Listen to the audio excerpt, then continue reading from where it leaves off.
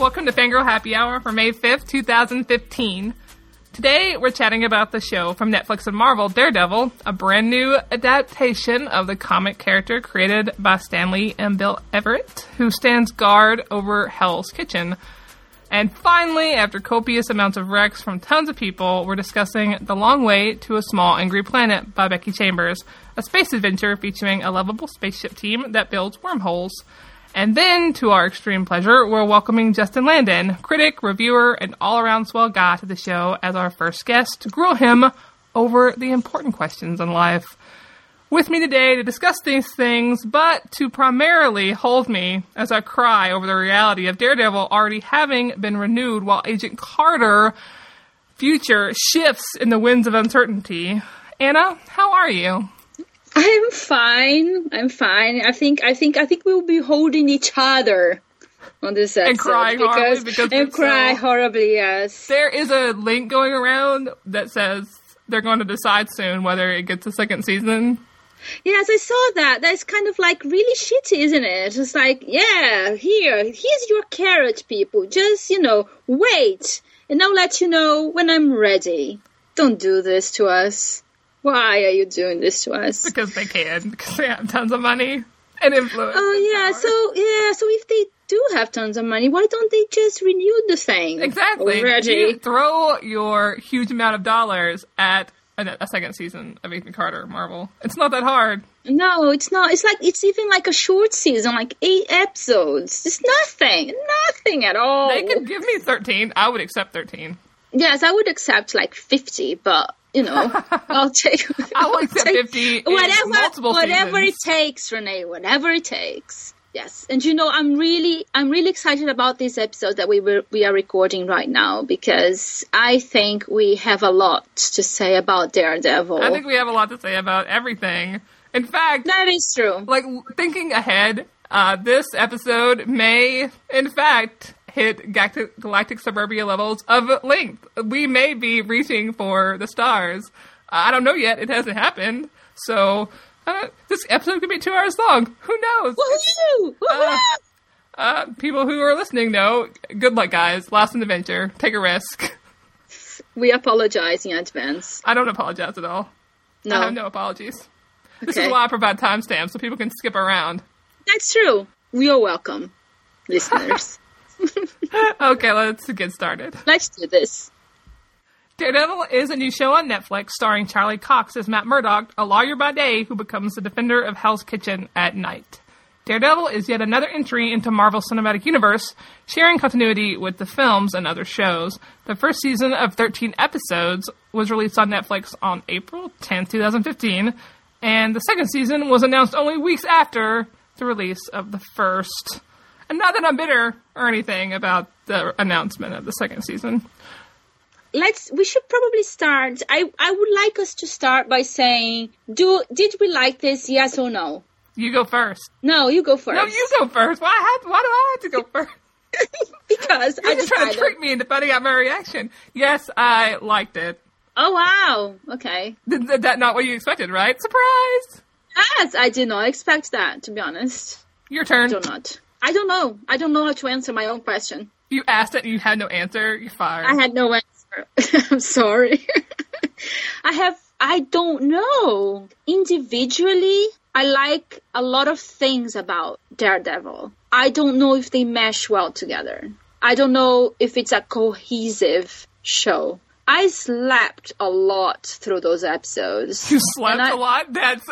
I wow. don't stop. I never do that. And I watch really slow shows, right? I watch Mad Men. That says it all. I think that I wish I had liked it more because, superheroes and within that Netflix binge-watching kind of thing. And yes, but I'm not sure that I think it was a good show. Wow. I did not expect that from you. I expected that he'd come and like it, and then we would both like it. This is a flip. This has thrown me for a loop. I don't know what to do now. I thought you were not going to like it. I need to go away and meditate on this. What an occurrence. I don't disagree with you that this show was not well-paced. But, so first off, a warning. This is going to contain hella spoilers. So if you haven't seen Daredevil yet, you can try to watch it. Good luck. I know people who barely made it, past the first episode. That's how bad the show is on violence. Where should we start? Because I know you have notes. I do have notes. Because I had to have something to do because there were scenes in this show I couldn't, I would listen to them and I would just be like, oh no. This, I was being hit. It was so heavy on the violence. It was so graphic as well. And how much blood did this production go through? A lot of One of my friends on Twitter was like, a ton. Yes. I don't know, but at the same time, I watch The Walking Dead. I watch Game of Thrones. Those are quite violent shows as well. But there was something about Daredevil that made me really squeamish. Is that the word?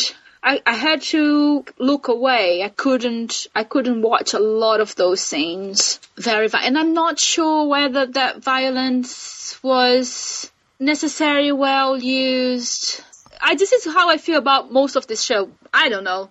That's your feeling about the whole thing? Yeah, I don't know. Yeah, I'm confused. Well, let's look at the show in the context of the wider MCU. This is an MCU show. It's being marketed as part of the continuity. But is there any continuity? This felt like a crime procedural without the procedural part. It was really odd. The references to the wider MCU are just shoehorned in really awkward ways. The best tie-in that I thought the show did was Ben Urich writing about the Battle of New York. The Battle of New York. There's an article that the Harlem thing, because there's you see him in the background of some of his scenes, and then when he gets fired, he takes his pictures home and he's looking at one. Yeah. But then there's Foggy's comments you could put wings on my head on, it doesn't make me Captain America. They just felt really shoehorned in and awkward. The show does not have a sense of place. Apparently Hell's Kitchen is a place, and it's got a really distinct identity. Yeah, but it's like a 8-block radius, right? Oh. And every time they would say, the city! This is my city! And I'm like, no! It's a few blocks! And within Manhattan. Was there supposed to be a better identity? And I think that actually calls to the problem. The show uses Hell's Kitchen as this anchor of where it's taking place. It doesn't do a good job of giving us a sense of where Hell Kitchen is, what part, what's its larger context, what's its identity. Just like the show does not really fit very well into the MCU. One of my friends on Twitter made a comment about how she was unsure that the extra stuff, the shows and stuff, had kind of taken Phase 3 off the rails. And, I thought about her comment, and I really think that's true. The extra shows are kind of derailing Phase 3. Yeah, the wider MCU is just getting kind of bloated and messy, and the tones are not meshing very well. It's completely different from the rest of anything. This did not feel like a superhero show. This felt like a really bland procedural. Yes, except for the fact that there is no procedural side to it. Exactly. Because, one of the things that I think, I don't read Daredevil comics. No, me neither. My one encounter with the character was the Ben Affleck movie, which, by the way, I actually really did like. Me too. High five. Yes. I think we are the only 2 people on the planet to say fine. that. We can live on our island of denial. So I think one of the main things about Daredevil is that he is actually a lawyer, and he uses the law to defend criminals and get them and then go after them on the streets, right? Yes. And we hardly ever saw Matt doing that. It's there is one case that he worked on and nothing else. Although I know that the show had a timeline that was really short. Things happened from one episode to the other were a matter of hours. So I guess that could play into that as well. That it wasn't a prolonged timeline. And this is why maybe we didn't see Matt dealing with other cases. And it was just concentrated on this one major villain, one guy. But I kind of I think I missed that, because I think that is one important side of the Daredevil character that was played down a little bit. That was a little bit weird. And the tone as well, because it's so dark and it's so violent. It's just a different tone to the rest of the Marvel Cinematic Universe as we know it, at least so far. I don't know how that's going to progress now that there is a second season. There are 3 other series coming from Netflix, all connected to each other. And is it all going to be kind of the same tone? I really hope not, because I did not like the tone of the show. You know, kind of felt like Batman, like the Batman movies, the new ones by Christopher Nolan, the kind of feel, the tone, even Charlie Cox going around saying, "This is my city." It's kind of like Christian Bale going, "I'm Batman." I got that same vibe too. I also got really confused because sometimes they would call him like the Man in Black, and I'd be like, "Wesley!" Wait, no, that's the wrong character. Totally the wrong character. Wow, Renee. Dial it back. I got really confused at several points. Well, because it was very much a origin story as well. Because even though the show starts with him already going out and doing what he was doing, I think the show served as a way of establishing what his motivations were, what was his major, conflict, which is, do I kill this guy? Do I not kill the guy? What is it that I'm doing here? And then he goes and he dons his costume at the end of the series along with his name. So it's kind of like it's his journey to becoming Daredevil, because he starts as the man with a mask, anonymous, nameless guy going around beating people up. It's a very much origin story, because it's also how we come to find out who he's working with, who are his allies and his main enemies, and what he's fighting for, which is Hell's Kitchen. Which is weird, because I saw someone, I want to say it was Abigail Nussbaum, but I might be wrong, talking about how that show connects to the wider spectrum of MCU. It's like, so where is Captain America? Why would he allow New York to go to shit like this? So why is he all alone doing this? Why are not the other superheroes doing other work there as well? It's a kind of a silly question, but it's an interesting question. It's silly because, you cannot have all superheroes at the same time doing the same thing, because that's not going to work. That's not going to happen. But at the same time, it's like, yes, so it has been established that this is a world of superheroes, and a lot of them actually do live in Manhattan. So where are they? I don't know. I assume that the show, now that it's become a proper superhero show, will explain that, perhaps. But the idea wasn't even to have a second season of Daredevil. It was to have a season of Daredevil, and then have a season of Jessica Jones, and then another one of Luke Cage, and then another one of someone else that I cannot remember the name, and then a final one that connects all of them into the Defenders. I am pretty sure that I read that there were no plans to have a second season of Daredevil. And of course, it was so successful that of course they're going to do a second one. And it kind of let a few things wide open there with enough material to be developed. I do not buy that for a minute, that they didn't plan to have a second season. Yeah, I bought it. I guess I'm just so that naive, Renee. Never believe anything that you read on the internet. Okay, now you tell me.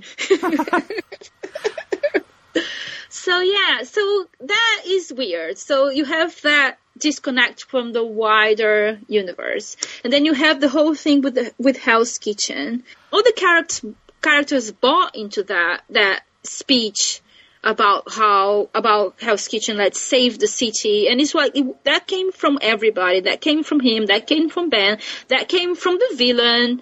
So.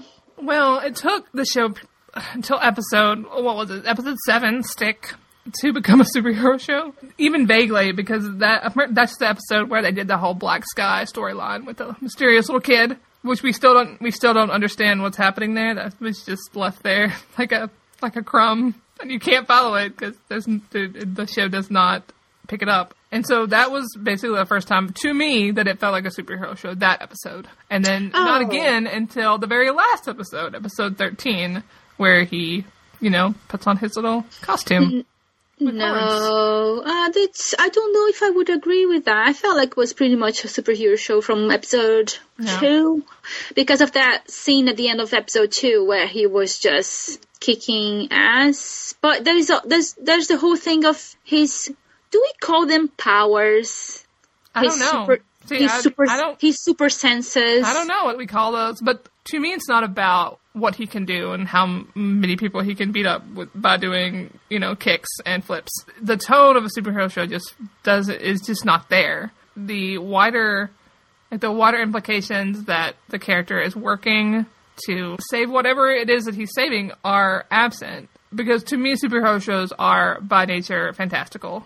Oh, that's interesting. I don't think that they need to be like that for me to consider them superhero shows. I'm thinking about the Batman movies, and I'm thinking about... That's pretty fantastical. I mean, really. Do you think? Well, yeah, Batman to me is super fantastical. I'm sorry, like, some of that shit that he uses in his Batty Adventures is really, really Bruce Wayne, okay.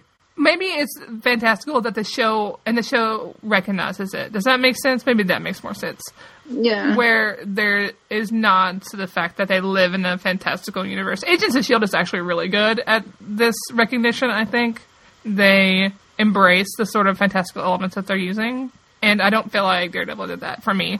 So there's really only 2 episodes that feel vaguely superhero-ish. Everything else just feels like crapsack sadness world where everybody is miserable. So far, kind of the things that you are saying actually don't correlate to you saying that you actually liked the show, though. Oh, well, I liked it. I did. I thought that Charlie Cox was pretty fabulous. Like, he was, any scene he was in, he just took it over. I can't take him seriously, Renee. I think one of the major problems for me is this: he looks like a baby. So I feel like he looks like a baby, and it's like a baby going around, like, doing Batman voices. Basically, that's what it was for me. I'm sorry. Poor Charlie Cox. I'm sorry, Charlie Cox. You were so cute in Stardust. I loved Stardust. But I don't see you as that guy. I had a problem with every single character because I just didn't like their faces. Ouch. That Foggy guy, I just saw him so boring. Usually sidekicks, they have to be funny, and usually sidekicks just carry the show. I just felt him so forced. I loved Foggy, which is really funny. He was my favorite part of the show because that friendship was perfect. Absolutely. It was really good. What made it was how stupid their conversations were. Like, Foggy would make some stupid-ass joke, and Matt would be like, ha ha ha. I'm like, that's the way me and my friends making stupid-ass jokes. That's exactly why I like that relationship, because Foggy was so ridiculous. That's how people who are close friends interact. That's just how it works.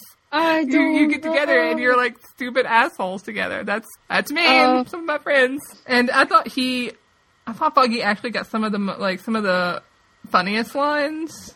That maybe I just have a really fucked up sense of humor. But he was like talking about how they were going to eat him up like a shark. He's like, "Look at me, I'm delicious." I just love that shit. I'm like, oh my god. Yeah. Because the show is so violent and dark that I needed those moments to remember that it wasn't all terrible. And I don't know. Every single piece of commentary I've read hated Foggy. But if he hadn't been there, I would have probably quit the show. I agree with you. I think the levity was necessary, and I think and that type of character I usually love. I just don't think. I think it was so off key. I think the delivery was weak. I just didn't like him as an actor, I guess, and I felt his lines were forced. And there was also the fact that a lot of his lines about Matt and women were so gross. This show had a serious problem with women. It was really bad. The first episode we even get, the first episode, Into the Ring, you don't see women together unless they're being terrorized. None of the major female characters talk to each other. They are never. If there's a scene and it's happening, there was one major female character in that scene. Yeah. And everybody else is dudes. The women also, like Karen, she has no social network. She has no inner life beyond Matt and Foggy and what happened to her. Yes, and absolutely. This is such an unrealistic view of women because we have social networks.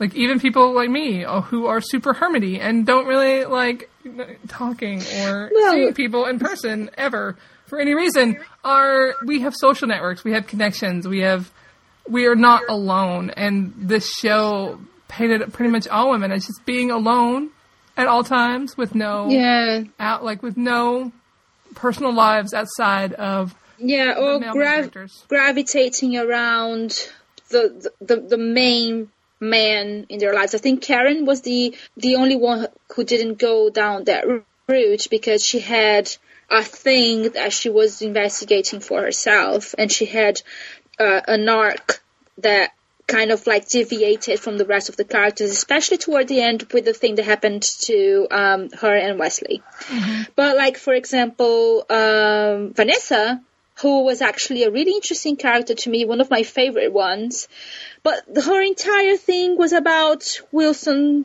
Fisk. Did she have nobody in her life? Did she have no friends? Did she have no family? No, and it started off as a really interesting, art curator, had a really interesting career, and then all of a sudden it's like, why?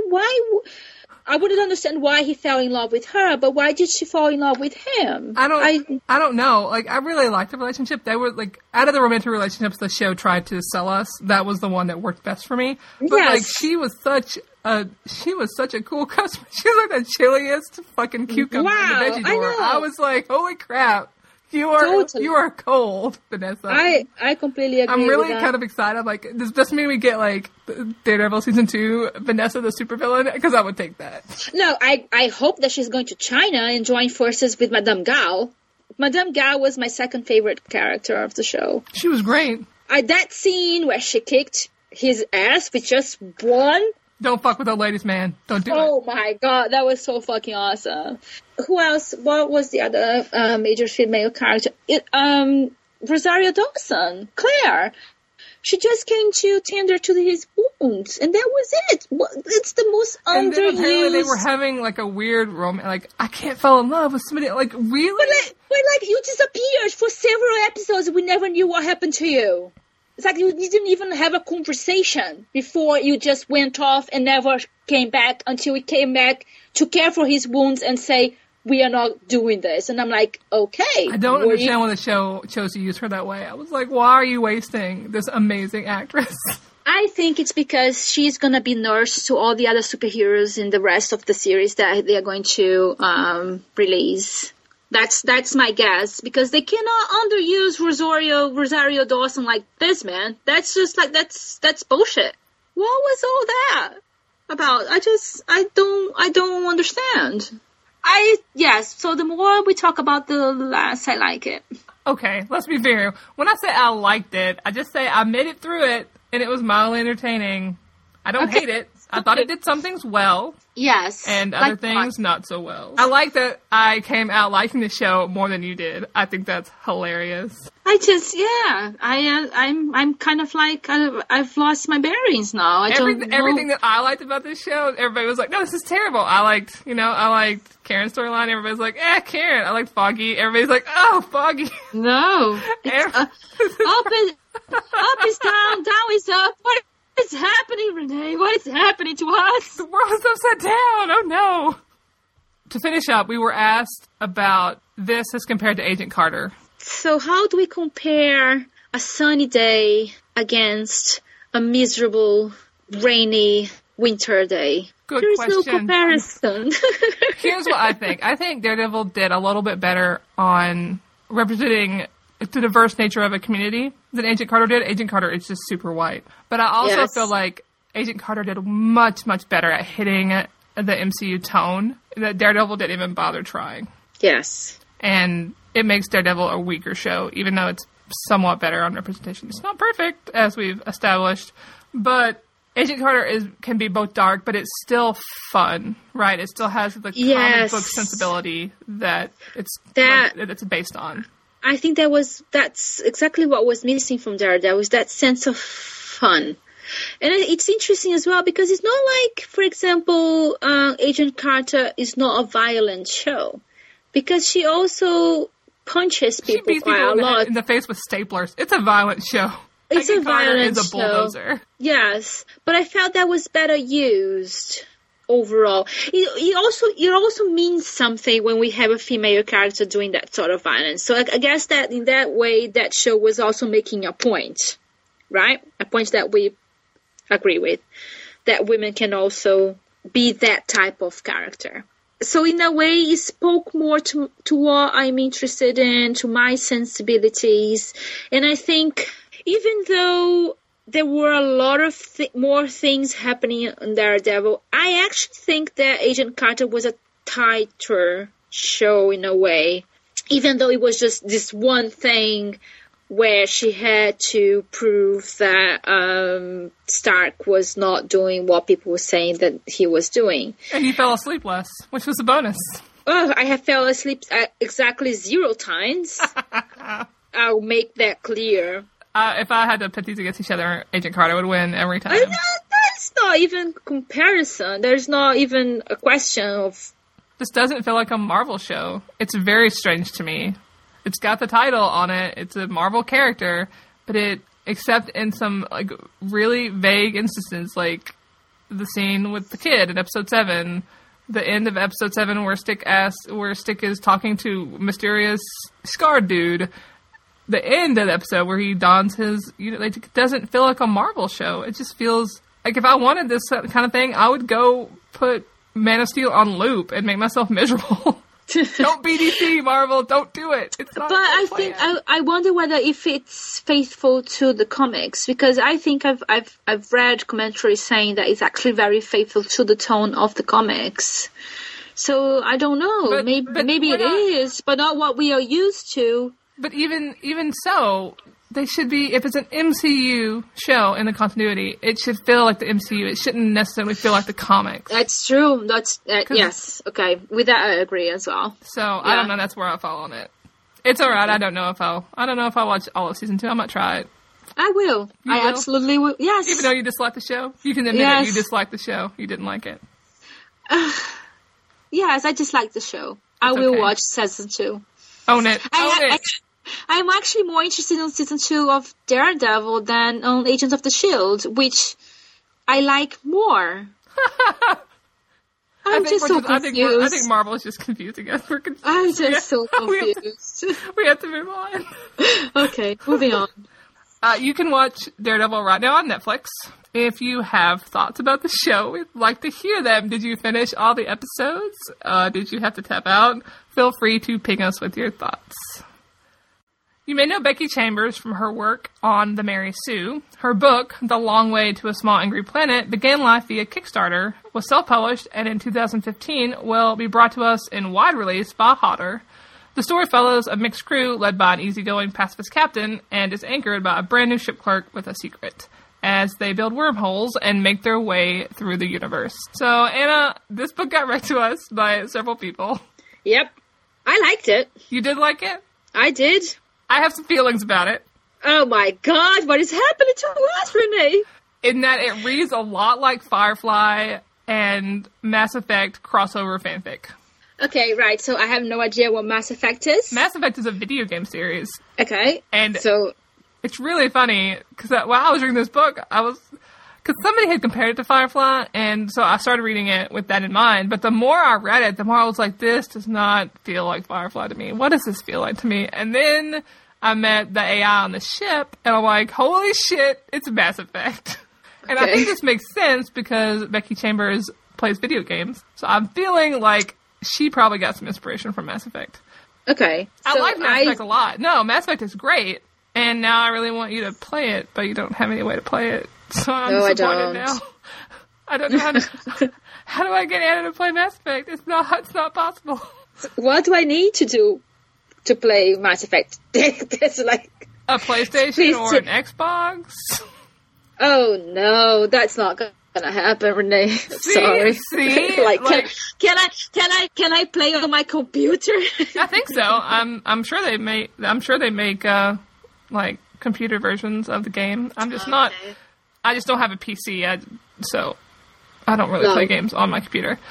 I think it's probably possible if you really get curious. You could probably watch it. Somebody has probably put all the cutscenes from Mass Effect onto YouTube.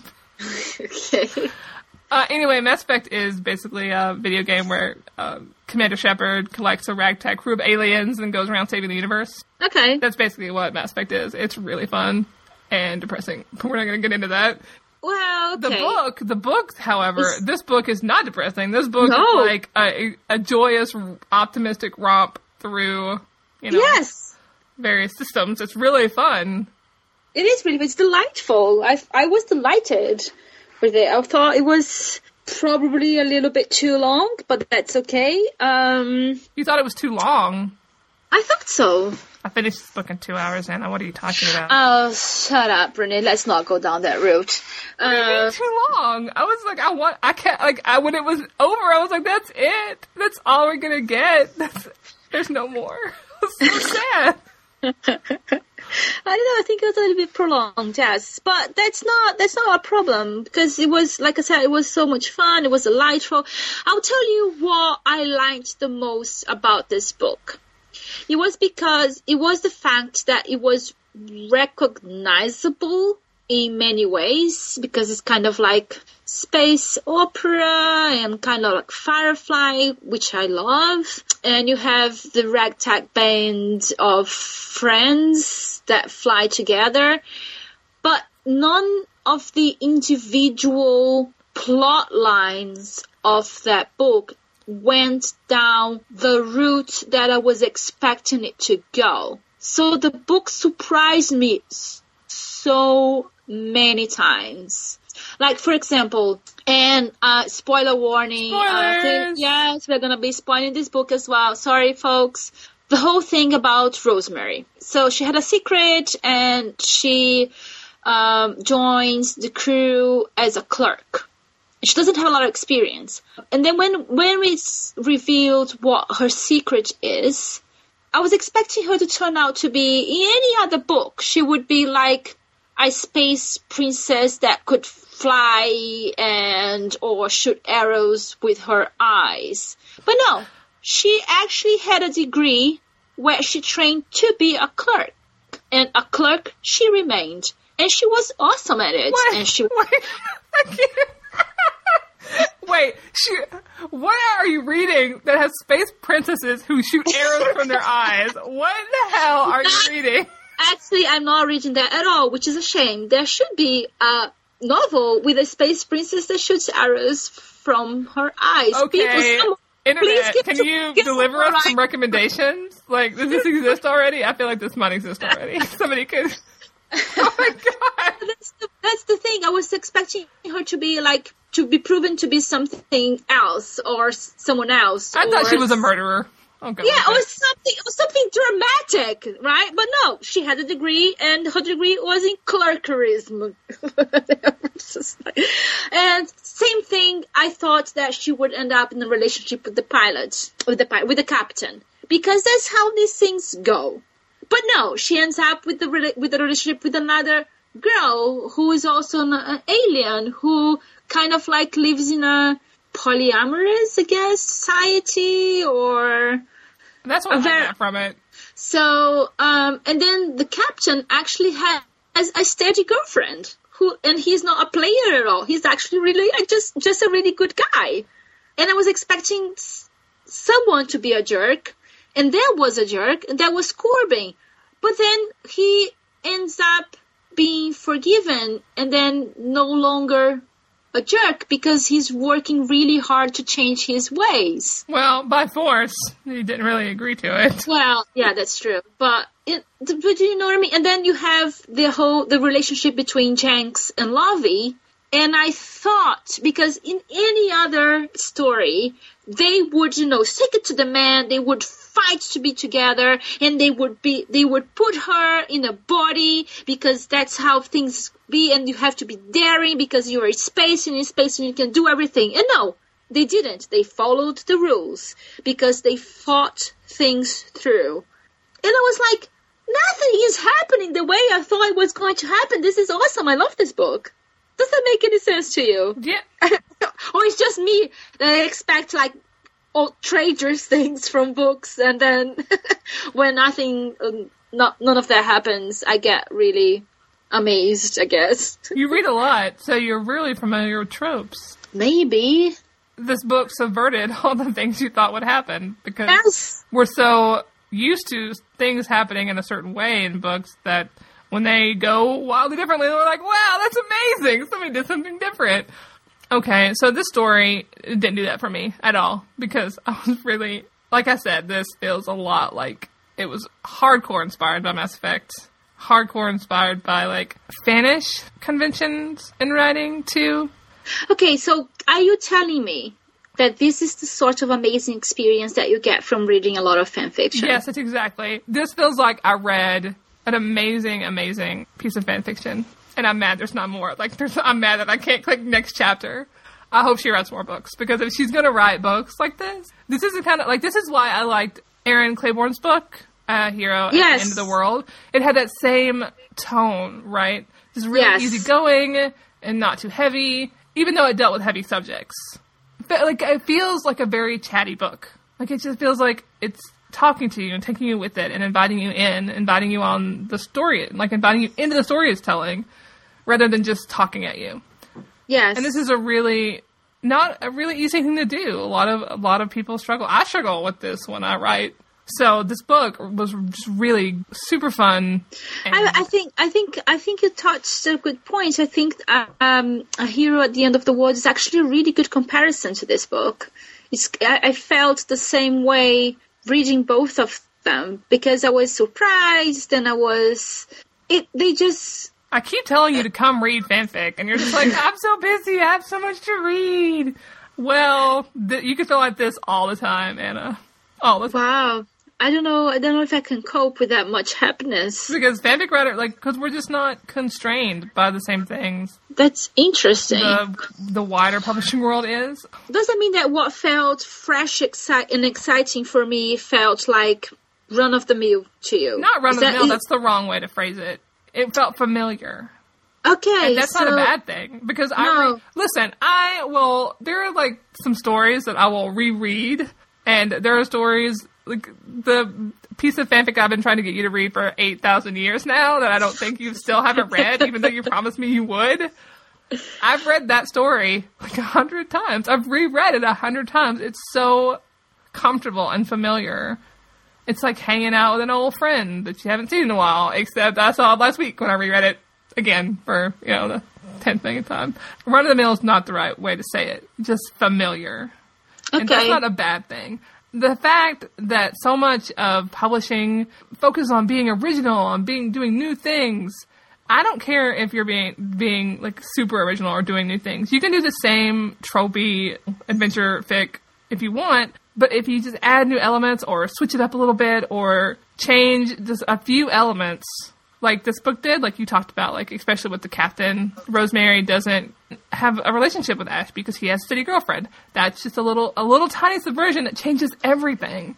Right, yes. I don't need books to be super new and original. I just need books they can tell me the same story, but as long as they do it a different way, that's fine. And that's another thing that I like about John Scalzi's writing. He does that really well, too. Another author, Rachel Bach, with her series that starts with Fortune Pond. Yes. Another great example. Yeah. That's where I'm coming from with my genuine enjoyment of this book. Because I just think that it takes a lot of things that we expected to happen, subverts them, and because it's doing it in such a way with such familiar tropes. Like, they use an Ansible. We know what an Ansible is. They are building wormholes. We've read plenty of fiction about wormholes. Like, they're using these things, but they're doing them in a way that comes from the characters they're building and the things that they're tweaking just enough to make it different. Yes, absolutely. And that's what we do in fandom. Like, we just take the original canon and we change things just enough to tell new stories. That's fanfic. I mean, that's not all of fanfic. Now I'm going to get hate mail. That's a portion of fanfic. I totally agree with you. This was super fun. I like that we enjoyed it in completely different ways, though. You liked it because it was fresh and new, and I was like, I recognize this. Come to me and let me hold you. That's so, it's fascinating. It's so interesting. Because, yes, you read something so different and fresh, and I think for most of the people that recommended it to us, I think they are coming from my perspective. Yeah, they must from be. Yours. Jared and Justin recommended this to me. Some other people did too. I did have one complaint about the story. Okay. One small, tiny complaint. I think if you play Mass Effect and you know who Edie is, and you don't, but that's fine. No. And I think if you do come from that, I think Lovey was way too close. It was way too much overlap there between Lovey and Jinx, because in Mass Effect there's a romance between Edie and Joker has a disability, and I just felt this overlap was just really strange, and I just couldn't. Okay, that's interesting. That went completely unremarked by me because I don't have that. With the characters. I don't have that. Yeah, with the characters. Like, I mean, I guess it's probably just an homage, which is fine. Which is not a bad thing at all. I felt like as soon as I realized that Jinx was going to try to put her in a body, he was going to give her a body. I'm like, okay, well, that's going to be subverted and she's going to die. Like, so I called it. Okay. Yeah, no, I was surprised by that. You were surprised by that. I was not, because I feel like, because she was so busy subverting so much of the other things, and I just kept seeing them happen, that as soon as I didn't know how she was going to die. I thought actually that they were going to put her in the body, and then they were going to get caught, and she was going to die. I didn't see what happened coming, like what happened in the book, which was way better than my version. Way more heartbreaking. Yes. Because they never even got the chance to have her. I know. The body was way more. Awesome. Yeah. Way more heartbreaking. But I think my main complaint about the book would be the way that what's his name? Ohan? The navigator. Yeah. The whole storyline played out in the end. I know, it was really straight. Both his storyline and Corbin's were really fragmented and weird and unresolved. I think it's because they were the two of the characters that appeared less in the text. They were not as developed as the rest of them.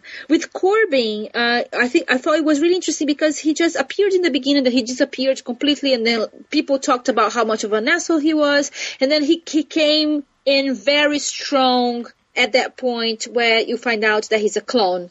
And then, I cried tears of horribleness in that whole scene with them, and when Sixes went to rescue him. Yeah, I totally ship them. I totally do it. I want a sequel where he gets together with the Six and Rosemary. Oh, that would Rosemary Corbin. No, yes. I can't see that. Yes, I do. I'm sorry.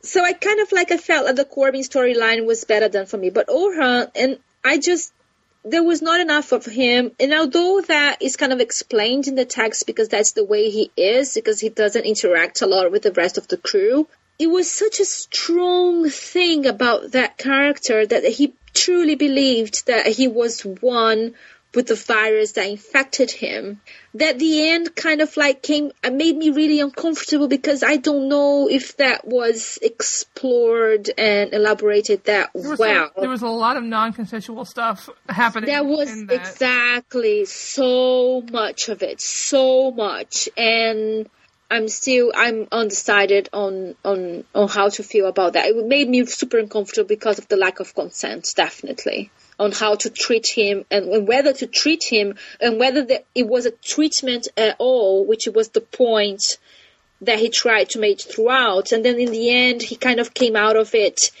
seemingly grateful to Corbin. But we never saw his perspective. I don't know. And it was just really weird. No, exactly. I think if an added perspective from Orhan would have been really interesting to see there. And I think it would have been better if Corbin and Orhan had a stronger relationship. It might have been less problematic. I don't know how she would have fit it in because you were already complaining about how it was too long. Yeah. This is another reason that fanfic is great, because you could just write. You can just go and on. Yeah. Maybe there will be a sequel. Maybe. Hotter. Call Becky Chambers right now and ask. Yes, but overall, I really did like this. I thought it was pretty cool. Me too. I liked it a lot. I hope she writes more, actually. I'm really excited to see what else she writes. Me too. You may still be able to find ebook copies of the self-published version of The Long Way to a Small Angry Planet on the U.S. side of things, although if you're not using a Kindle, good luck out there. The book will be re-released by Hodder in August of 2015. You can learn more about Becky Chambers at otherscribbles.com. In a wild twist, and to recognize that sometimes it's culturally relevant to fangirl and talk about people who are not overly exercised Marvel film stars, we have our very first Fangirl Happy Hour guest. I'm really super excited. We have the fantastic, hilarious, adroit, charming, and utterly delightful Justin Landon on our show with us today. You may know him from his notorious, but now sadly retired blog, Staffer's Book Review, or more recently as the host of Rocket Talk, the Tor.com podcast. Justin, welcome to our show. Hi, that was way more complimentary than I was expecting. I thought that you liked your ego, smooth and petted. I just went with it. It's definitely one of those things that needs a lot of boosting. So I think both Renee and I would say that we both love your podcast, and you have been a source of inspiration for both of us. Yes, definitely. What people probably don't know about you and our podcast is that when Anna and I become supervillains and take over the Earth, you're going to be the Fangirl Happy Hour supervillain origin story. So, like, you're blaming me? Yeah, that's exactly, yeah, exactly. Huh. So what is that? I mean, I'm trying to think of other superhero origin stories. So I'm like the guy that gunned down your parents in an alley? No. So late in 2014, you were doing like really amazing work on Rocket Talk, and I was listening and stewing in envy over how brilliant you were. You like made it seem fun, and it was this great experience where you got to like learn a lot of stuff about books and the people you talked to, and you gave me this itch to go back to podcasting, and I thought, I really want to do this thing, and I want to have as much fun as it sounds like he's having. And since you had already seduced Anna with your like podcast wiles by having her on Rocket Talk, it's safe to say that you are most certainly a reason that Fangirl Happy Hour was founded. So congratulations on your achievement. Thank you. I will say, though, the weird thing about podcasting, and it can be fun, but it's based solely on the people you get to come on your podcast. Not having a co-host, of course, which is still something I regret most days, is that just if I get good people on the show, it's super easy and fun. And when I don't, and when I have a hard time getting people on the show, then it becomes not as much fun. Scheduling's hard. Yes, time zones are evil. It is. Even between the two of us, sometimes it's a little bit hard. We have like a set day where we do the recording, but sometimes we have to move it around. So it's just the two of us always. So I cannot imagine how it would be with someone that you are not used to working with on a regular basis. Yeah, I'm currently working on a show with somebody in the Netherlands and somebody in Chicago, and then myself. So we will see how that. Oh, Jesus Christ! Good luck with that. Yeah, it can be tricky, but I've woken up several times at 5 a.m. to record with people in Europe. So if that's what I have to do, that's what I have to do. I'm dedicated to my craft. That's amazing. This is why we love you. I love you too. Excellent. Now that we have done that, we should move on to the actual part of this podcast where we get to ask you questions. So this is how the game works. We'll ask you 6 questions, and you must answer them with 3 key elements: honesty, depth, and thoroughness. Then you turn the table on us and ask us 3 questions, which we both have to answer. Yeah, the only thing I'm worried about here is depth. I think I can do the rest of it, whether it's got any depth or not. No, you're super smart. It's going to be fine. Don't judge me. All right, let's do it. I'm ready. Okay, so this is the first question. If you were a book, would you be a book to be savored or read quickly? And what genre would you be? I mean, this is kind of like the question of, this is like the Achilles question. Would you rather be remembered for all eternity or live a long and happy life? And die young and be remembered forever, or live a long and happy life? That's like a really hard thing. I mean, we know Achilles chose glory over long life and happiness. I'm kind of lazy, so I would probably choose long life and happiness, which I think would probably be the book to be savored, which means, read me in little chunks. I'm reminded of a book I just read, which is like Alex Marshall's A Crown for Cold Silver, which is like a super adventure epic fantasy, but it's not the type of book that you read quickly. So it took me like a couple weeks to read it, because I had to kind of stretch it out. But when it was done, it was this great experience. So I think that's what I would like to be. If I was going to be a genre, I think I'd be like a super niche genre. Like, what's like a really niche genre that I could be that would suit me? Like silk punk. Silk punk, where there's like only one book in the entire genre. Erotic male werewolf. I am novel. the kicker, and I'm the only one. That suits you so well. Yeah, or like, you know, like in today's day, maybe like cyberpunk, because nobody really writes cyberpunk anymore, so I would be like the exception that proves the rule. I'm in on that. And I'm super controversial, so something punk would suit nicely, I think. So, yeah. That's a good choice, I think. So my question ties into that. So, okay. If you happen to, like, stumble, like, face plant into a word processor and have a good idea and write a novel, what 3 authors would you want to blurb your work? Since, as we know, blurbs are super effective means of moving books into grabby hands of readers. So what 3 authors would you really want on the cover of your novel forever talking about how awesome your book is?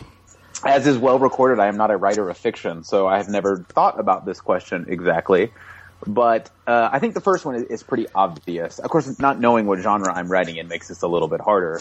But the obvious one is Joe Abercrombie. I'm like an unabashed fanboy of Joe's. I think he's amazing. I love his work. I find him personally very charming. And he's nice looking, I guess, which, I mean, his photo won't be on the book, so I guess that doesn't really matter. But Joe Abercrombie would be number 1. But I don't see myself writing that kind of fiction, so take that with a grain of salt. But Joe would be number 1. Number 2, I think, would be Kate Elliott, and let me tell you why. It's because if Kate likes it, that means I didn't enormously fuck something up. Because that would be my biggest fear in writing fiction, was that I would end up writing something either horribly, unintentionally sexist or really insensitive in some way. And so if Kate was blurbing it, it would mean that I hadn't done that. So I think that's something to aspire to. So we'll make her number 2. And then number 3, I think I'd probably, because, again, we've already talked about a healthy sense of ego. So I would probably want to pick somebody who's like super snooty and highbrow. So maybe somebody like Juno Diaz, who does read genre. He reads genre, but he isn't really inside genre. And he's obviously like a super lot of credibility in the literary world. He actually did blurb Joe Abercrombie, which is strange. So I think we'll call Juno Diaz number 3. I actually really like what you say about Kate Elliott, because if a book has a blurb from Kate, I will read it because I trust what she says, exactly for the same reasons that you stated. Congratulations, I would read your book based on those blurbs. Yes. Second question from me is with regards to your blog. So you stopped blogging, you closed down Staffers. So do you miss it? Do you miss blogging? Do you miss being a part of this bunch of people talking to each other, sometimes only about books? Yes and no. No, I don't miss the work. Because like the problem with a blog is to be remotely relevant, you have to actually, blog. It doesn't like you can't just have a blog and be part of the conversation. You have to actually put something on your blog. And I was at the point where I no longer wanted to do that. So I don't miss the work. I do miss having some place where I can dump my thoughts and have people read them. I was just sick of putting in the work to make those things coherent. So maybe I should have started something more like a Tumblr where I could just sort of one-off things, like really without necessarily a long form. But there were a lot of reasons that went into closing it, not the least of which was I had a lot of other stuff going on, between the podcast and between other stuff that I wrote for Tor.com. But recently this became a problem when Tor asked me to write something about the Hugos, and I did, and it was not remotely something that like a major website could or would publish. And so I had to have somewhere to put it. So I had to go find somebody that would That's the one that Porno Kitsch published, right? Correct. Yeah. And so, Jared was nice enough to publish it. But of course, in the old days, I would have happily put that on my own blog and reaped all of the traffic that it generated. I don't have no idea how much it generated, but I would have paid attention to it. But, now I just have to ask friends to publish that kind of stuff, which thankfully I don't really have a shortage of. So, I still get to blog when I feel like it. I just don't have the pressure of doing it, which I do not miss at all. Is that the right answer? No, I feel like people want me to. There are no right or wrong answers. It's just complicated because, I understand I have a lot of pressure to post things on the blog. on a daily basis, which is fine, and I love it. I still love it. I don't have any problems with that. But I understand maybe one day getting to that point. Hopefully it won't happen, or at that point I will already be the ruler of the universe. Exactly. As we know that this is my agenda. But I understand. So you play golf now. That's a life decision that you've made. What does golf mean to you emotionally? Why golf? Why golf over, like, just throwing some tropical fruit across a field and then, like, making Robert Jackson Bennett or Sam Sykes, like, chase it and bring it back to you? Like, why golf over competitive handstanding? Like, why choose a hobby that's potentially more expensive than books when the expense is buying metal sticks? I need to understand. All right, so, yes, this is a new thing that I'm doing, and I have gotten into golf fairly recently. I bet actually sort of around the time I closed my blog is when I started golfing more. I have had a nice set of golf equipment for a long time, and have not used it, largely because I thought golf was for old men and retired women and things. Like, it's just something I thought that only old people did. And I probably would still believe that today, except I had so many injuries to my left leg. I've had 2 knee operations and an Achilles operation in the last 10 years. And when I tore my Achilles last year, I got to the point where it was like, Justin, you have to stop playing basketball. And so I stopped. That was my competitive outlet, and I'm one of those people that has to be competitive, which is why blogging initially was so exciting to me, because I had that sort of that daily traffic feedback thing. And I was really super excited about blogging when I saw my traffic consistently increasing, because it fed that competitive need that I had to sort of like be the best at something. When I had to stop playing basketball, I needed something else to be competitive at. And I spent a while figuring out what that would be. And my wife and I actually had this conversation the other day, which is like, hey, Justin, you know that golfing is very time consuming and takes a lot of time away from your children and me. And I said, yes, I understand that. But I also have this thing in me that needs to be competitive. And like, I have to have that. And I will be a better husband and father if I have something to sort of do that that competitive outlet for. So that is why I golf, because it feeds that need. Now, why I chose golf over something like making Robert Jackson Bennett fetch rotten fruit for me, is a better question, is that it's very easy on my body physically. I could do other things like running, which my wife would love me to do with her, but I can't because, again, I have these rather bad injuries to my leg. And so, and at one point I was into the bodybuilding thing, which is just as time consuming and frankly much harder because you have to eat all kinds of restricted diet things. And my wife hated that too. So, I mean, I think she's glad I'm not doing that. But it was just something that was easy on my body. Now it's expensive, which kind of sucks. Those Tour.com checks are basically feeding my golf habit for the near future. But otherwise, it's fun. I get a kick out of it. It gets me outside, which is nice. My daughter's actually starting to get into it. She wants to come along with me and whack on balls. And so we do that sometimes. I know it's kind of strange for a young man. I'm only 33 to be super into golf, but here we are. Maybe I'll go on the professional senior circuit at some point. That's really interesting because I never thought of golf as a competitive sport. Oh, God. Wow, you have not met some old guys. Holy crap. Well, the weird thing about it is it's not really competitive with other people. It can be. A lot of people like to gamble. I'm not into gambling, but it's very competitive for yourself. You're competing against the golf course. You're competing against your score. It's a self-improvement thing. It's also great for anger management because you get very angry, but if you can learn to control that, I think it does a lot for your sort of your feng shui or your harmony or whatever you want to call it. Feng shui. This got real philosophical real fast. Wow.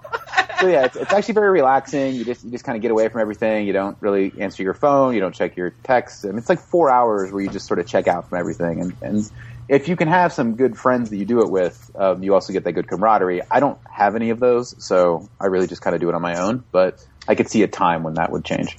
Yeah, that's interesting. Good to know. By the way, all of your SFF listeners are now like, what the fuck? Why are they talking about golf?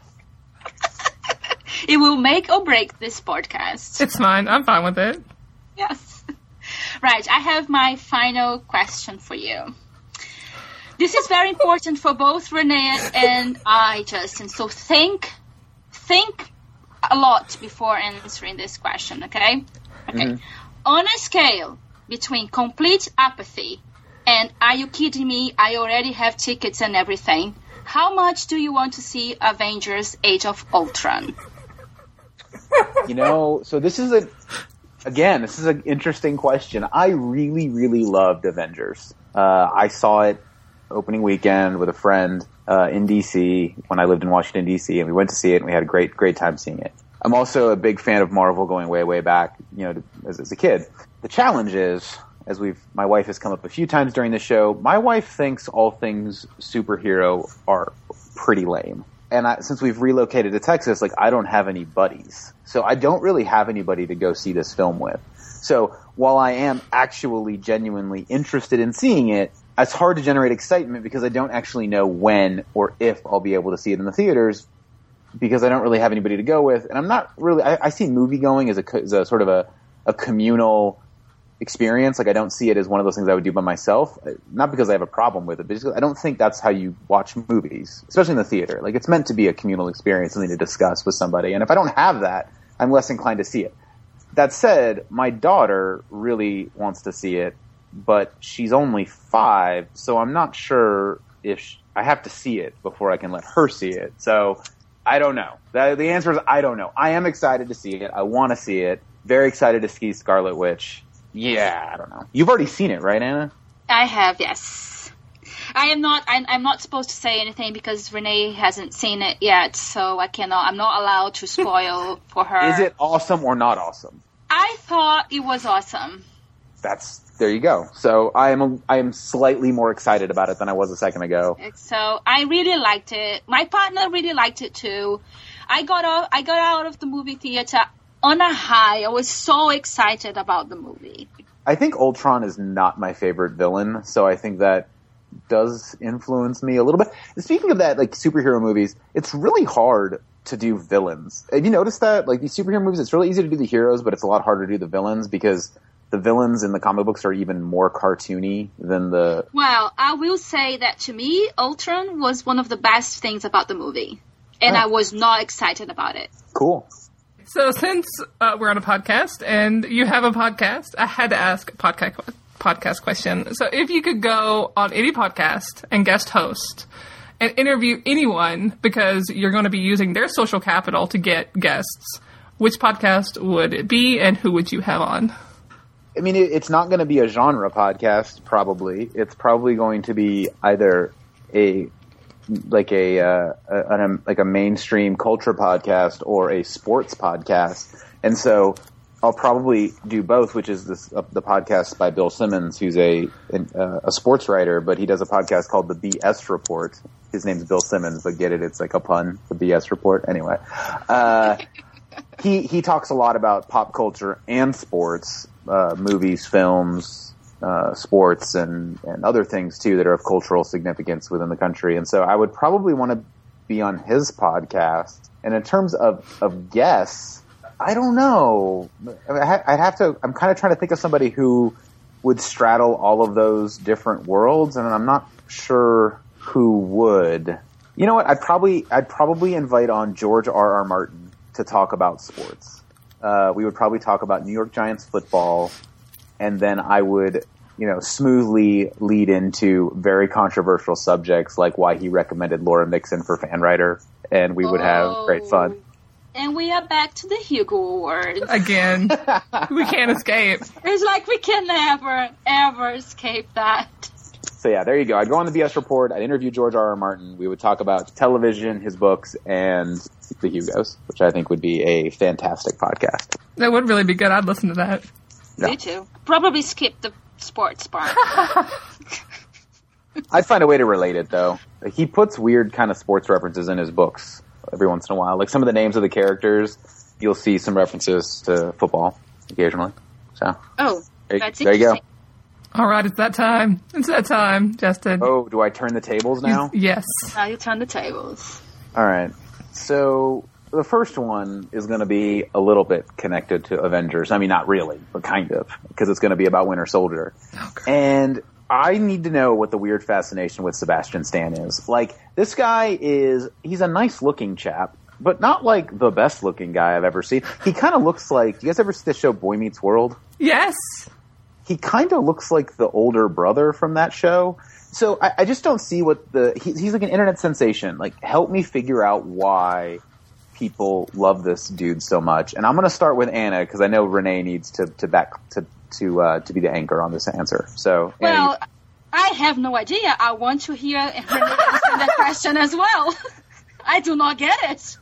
I do not get the fascination either, Justin. So thank you for asking the hard questions on this show. All right, Renee, let's hear it. Okay. This is why I think that Sebastian Stan is so popular. He was on a lot of shows where he was crying a lot. And that's, I think, it. He was on a lot of shows where he cried a lot. He cried very prettily. And so Tumblr fandom just embraced him because we like pretty boys who cry emotionally over their issues. And so then he was in Winter Soldier. And if you know anything about Bucky Barnes' storyline in the comics or even in the MCU, you know that it's kind of it's a really heartbreaking story. And so it just dovetailed into his previous roles. And like, Kings was a big thing. He was in Kings. And so it just fit right into that mold where, like, from now on, I just expect that every role he takes, he's going to cry. And he plays a lot of queer characters as well. So I just tend to think that Tumblr gets really protective over actors who play emotionally vulnerable roles. Okay, so you're telling me that Sebastian Stan's popularity is linked mostly to the fact that he is attractive and he's emotionally vulnerable. Yes. In the parts that he plays. Mm-hmm. Okay. I actually buy this, and I think this may connect with why Mark Ashiro is so popular. You guys know Mark Ashiro? Yeah. Mark does stuff. Yeah. I feel like maybe they're connected, because like he's immensely popular as well, essentially for emoting in public, which is interesting. And I wonder if there's some link there, where this ability to show emotion on camera appeals to if attractive men can be emotional, yes. There's this really interesting post that goes around Tumblr with these images of Wolverine, Hugh Jackman as Wolverine. And he's all like, he's like jacked up and oiled. Okay. And then there's another picture of him on like Housekeeping Magazine or something. And he's just like, he's slim and he's wearing this blue sweater. One of those magazines is marketed to men, and it's not the one where he's in a blue sweater. It's the one where he's bulked up. And the one that he looks nice and like he wants to make you a sandwich is the one marketed to women. And I think really that this idea that women are attracted to this certain kind of like idealized male figure is not really true. So we tend especially Tumblr fandom, like we are mostly attracted to like men showing emotion and being, human and normal. Man, if I'd have known as a blogger, all I had to do was cry on YouTube to get my traffic up, I'd have been all over that. I think it has to be like genuine. There's no mercenary crying. No. Damn it. But guys, try. Good thinking. All right. So question number 2. That was a very good answer. Yeah. Okay. So that will make me think. I'll have to ponder on that to see whether I agree with that or not. Considering that I was just watching an episode of Friday Night Lights and Tim Riggins were crying and I was bawling my eyes out, I'm guessing I will agree with that. Maybe. Okay. Apropos of nothing, because I want to follow up with this just a little bit. What about the ugly cry? So there's like, I can understand like the pretty cry, like Seb Stan does a pretty cry. But like, what about like the ugly cry, like the like what about like that kind of cry? Does that that's still emotional connection, emotional crying. So I guess yes. Since I read One Piece, I have to say yes too. Oh yes.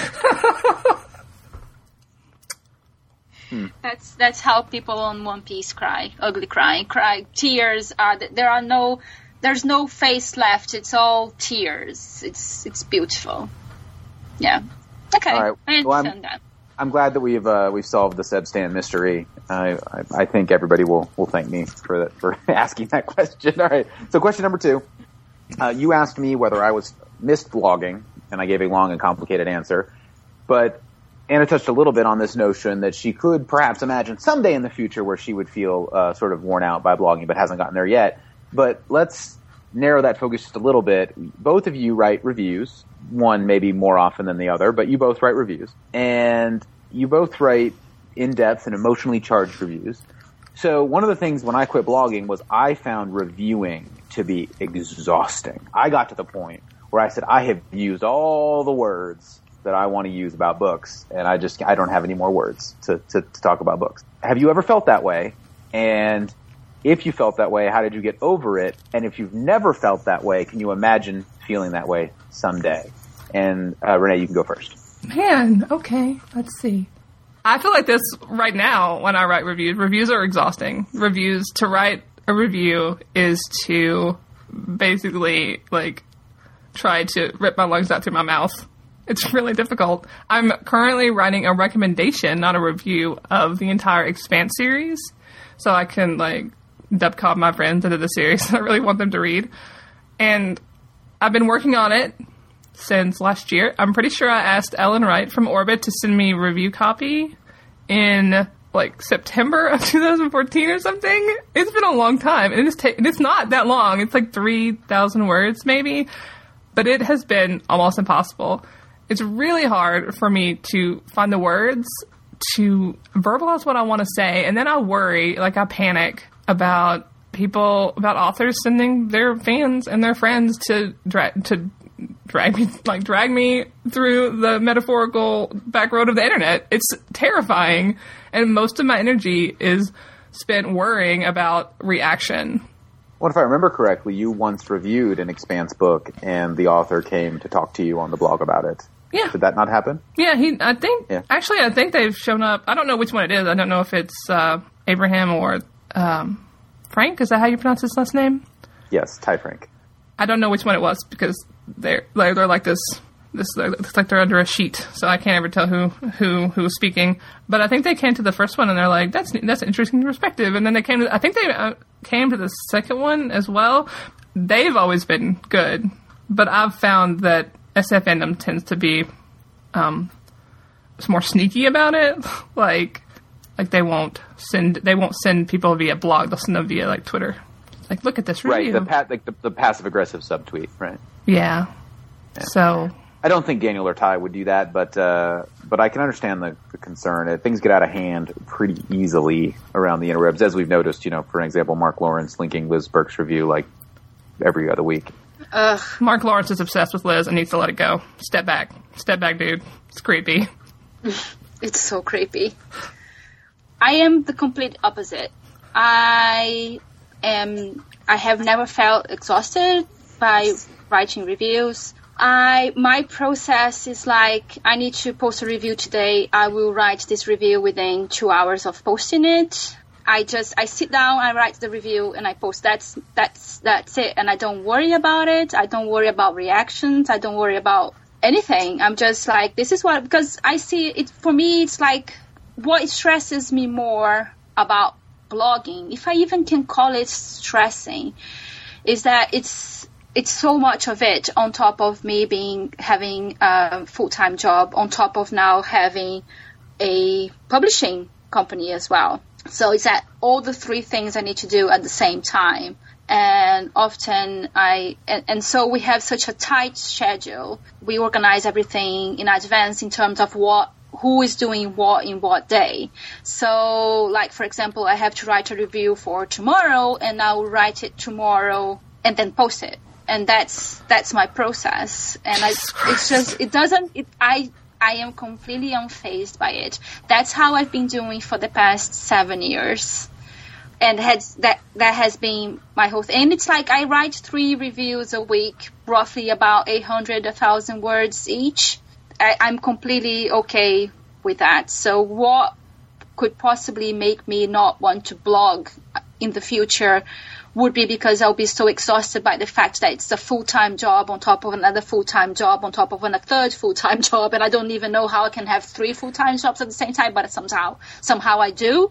But the reviewing itself, I actually like, and I don't have any problems with it. My only problem with my channel review is that when I don't have a lot to say about it, I don't worry about reactions or what people are going to say. I've been really lucky, I think, apart from a couple of horrible circumstances. Sorry. I have never had any. I don't, like, we are very popular. I have followers on Twitter. We're close to 20,000, and somehow we manage to be surrounded by really cool people most of the time. And that, I think that actually helps me not feeling worried.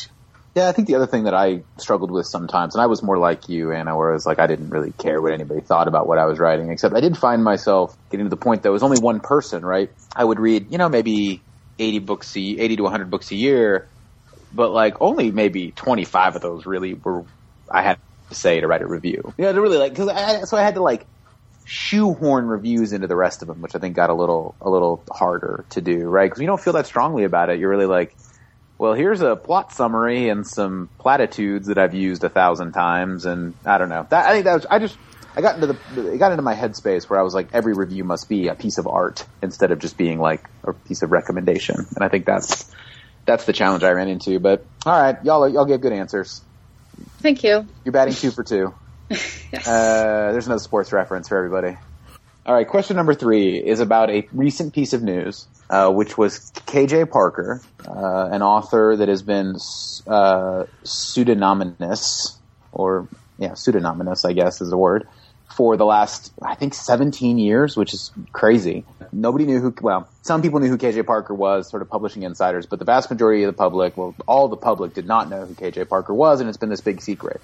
Over the last 17 years, there have been lots of rumors about who KJ Parker is, and most of us had come to sort of the, I think, hopeful conclusion that KJ Parker was a woman. Now, I will be the first to say I think that hopefulness was built on the fact that people wanted to be able to claim KJ Parker as a woman to hold up as an example of like, see, I like epic fantasy written by women. Look at KJ Parker. And so I think that was maybe where that hope came from, but perhaps also that somebody was actually publishing Grimdark by a woman, and there's not a ton of that, although there is some. So the question is, I was very disappointed when I learned that KJ Parker wasn't a woman, because I think it made it much less interesting. How did you react when you found out KJ Parker was a man? Not just a man, but a white man. Not just a white man, but a very white British man who's not remotely unique within the publishing landscape. Anna, go first. My reaction was surprise at how disappointing it was.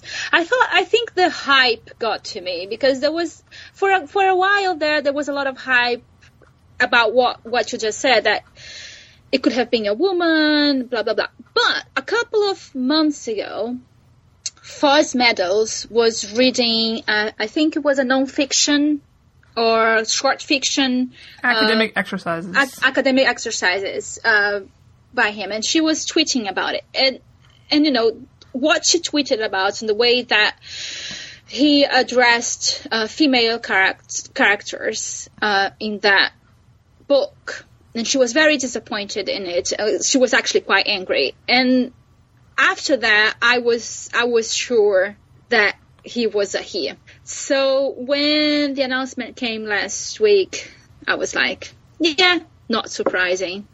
But then again, I did think it could have been, it was going to be someone else that we knew more about. With that said, I have so many of Tom Holt's books. I haven't read any of them, but I have received quite a lot of them from publishers here, but I never got around to reading it. And frankly, I don't really feel like reading them. Sorry, KJ Parker and Tom Holt. So how about you, Renee? I didn't know who Tom Holt was. So I read it on Twitter, and I'm like, who the hell is Tom Holt? And that was my reaction. I also did what Anna did and read Foz's rant about that book. And the more she quoted, the more I was like, yeah, that's a dude. That's definitely a dude. KJ Parker is definitely a dude. And I don't think I was disappointed because I hadn't set any expectations, because I thought it was possible that it could be a woman, but I also felt like that I didn't care that much, because I tried to read KJ Parker's work and I got mired in it somehow. It was just not engaging. So since I didn't read it, I wasn't invested. And once I found out that I was pretty sure that it was a dude. I was just no longer interested. And then it came out, and I was like, Orbit, why did you spend so much time, like, hyping this? This is not exciting to anybody in America. Is it? I don't think so.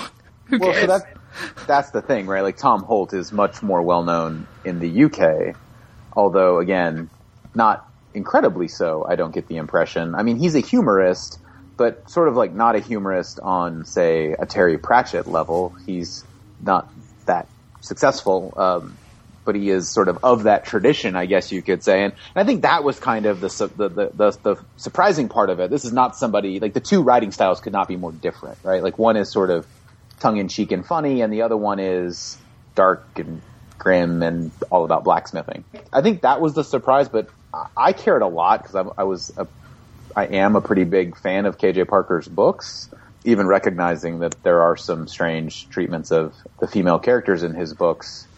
Although, given that every single character in his book is a horrible human being, it does make you sort of say, well, how else would they treat everybody? Because they're all horrible.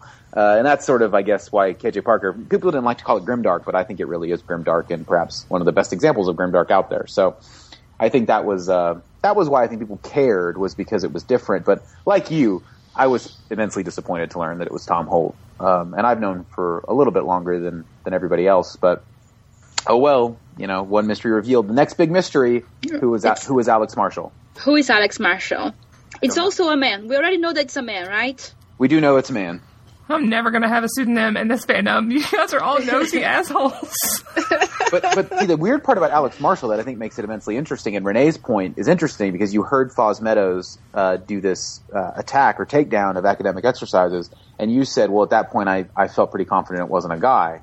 Well, Alex Marshall has written a book that's incredibly gender I don't say neutral, it's not the right word, but it is a gender equal society, and he's using all kinds of things like mustached women warriors, and the baddest general in all the land is this tough as nails middle-aged woman. And so if you read Alex Marshall, we know it's a man, but the way that he handles these issues would not necessarily give you that impression. So I think it's very interesting. Because a lot of times people said about KJ Parker, this couldn't possibly be a woman. A woman doesn't write like this. And it had more to do with the prose, which I always thought was obviously absurd. Well, I am looking at the Alex Marshall book right now, and it's massive. I don't know. It's so big. It's so big. It's like a weapon. I could just bash someone's brains with it. And it's not a quick read, as we said earlier. So, all right. But it's good. It's good. It's just not a quick read. No, I hear it's really good. I've been recommended that book by several people that I do trust. So it's just a matter of finding the time to read that one. So that was it for the Tom Holt question. Yes. You have successfully answered my 3 questions. We have successfully, as a group, completed 9 questions. I think we're doing pretty good. Exactly. Yeah. Well, Justin, thank you for letting us grill you with our super awesome questions.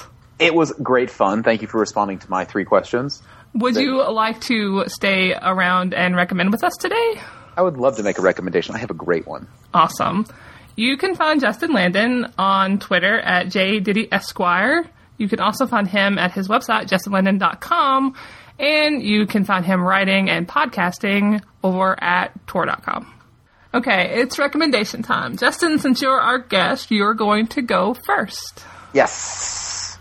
My recommendation is a book I just read, and I think it comes out first week of May, and it's titled Revision, and the author is Andrea Phillips. She's great, and this novel is about a computer program called Verity, and Verity is like some combination of like Wikipedia and Facebook, and somehow through the magic of quantum physics, Verity has gained the ability to sort of change the future. The book opens with this, the main character, a woman, gets dumped by her boyfriend, who's the lead developer for Verity. And because she's all pissed at him when he leaves, she goes into Verity and edits his profile and says that he just got engaged to her even though he had just dumped her. Like, she did it as just like to be mean about it. She's just like, fine. And she edits it. Next thing you know, he shows up at her door and proposes. The novel is there's now this computer program that can change the future. And what I love about this book is that it actually discusses and uses technology as we know it today, like social media and cell phones and texting. And it uses all of those things and it doesn't hide from them. Like a lot of books are like, all the cell phones suddenly break, right? So nobody can use their cell phone to call for help. But like she doesn't do that. Like her attention is genuine with all of the technology still available. And so I think the novel is really fantastic. It's character driven. And I described it as a Will McIntosh idea. Will McIntosh, the author of Love Minus 80, written by Seanan McGuire. That's kind of like what it's like. And I think it's fantastic. It's published by Fireside, which is a small press.